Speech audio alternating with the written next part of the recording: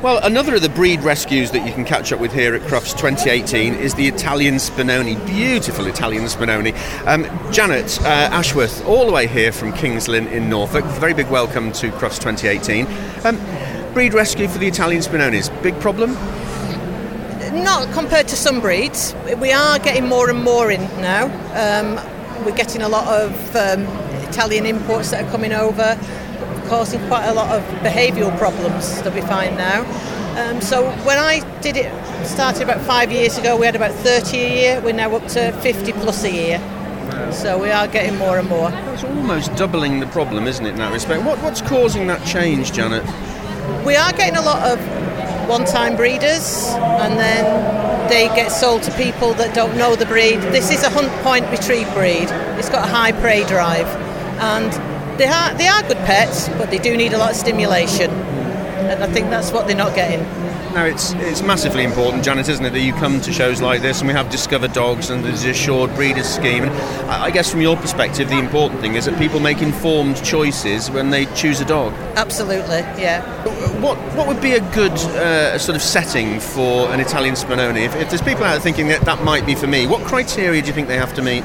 Okay, well, they're not good at being left alone. They're very much a human type dog. They love human company. They do love, obviously, other animals as well. But they need to be stimulated. They need to get out. They need that good exercise. They will then come back and they will be your couch potato. But don't expect to buy a dog, it do nothing all day, and then you'll come home to a chewed up house. And then they come through to me. Now, you say that, but what's the name of the one you have on the stand here? Flo. You see, Flo's curled up in the corner, looking as content as anything. Do they need a lot of grooming?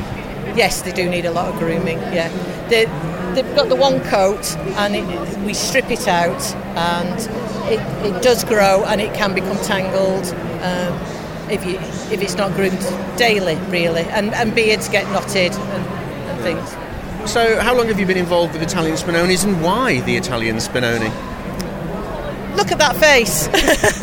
That says it all. They've got such a humanised face that they appeal to me. And I live out in the countryside.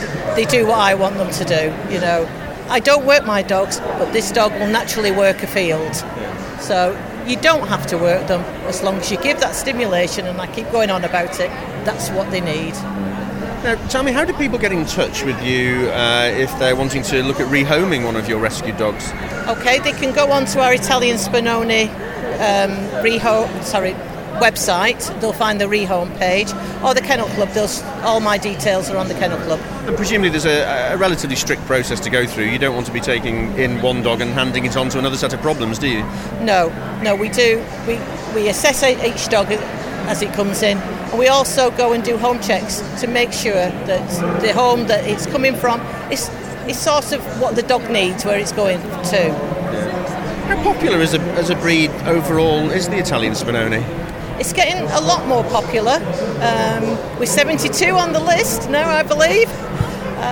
But yes, it is. And I think it's because they do look cute. When you come to a show, this is what you see. They're lying down and everything. This is not what you get when you take this dog out. This dog will go out on a field and its natural instincts will just kick in. You make a critical point there, Janet Doney. It's about being informed and getting the information before you commit to a dog. Fantastic. You've been very busy here at Crufts. Are you a regular to Crufts?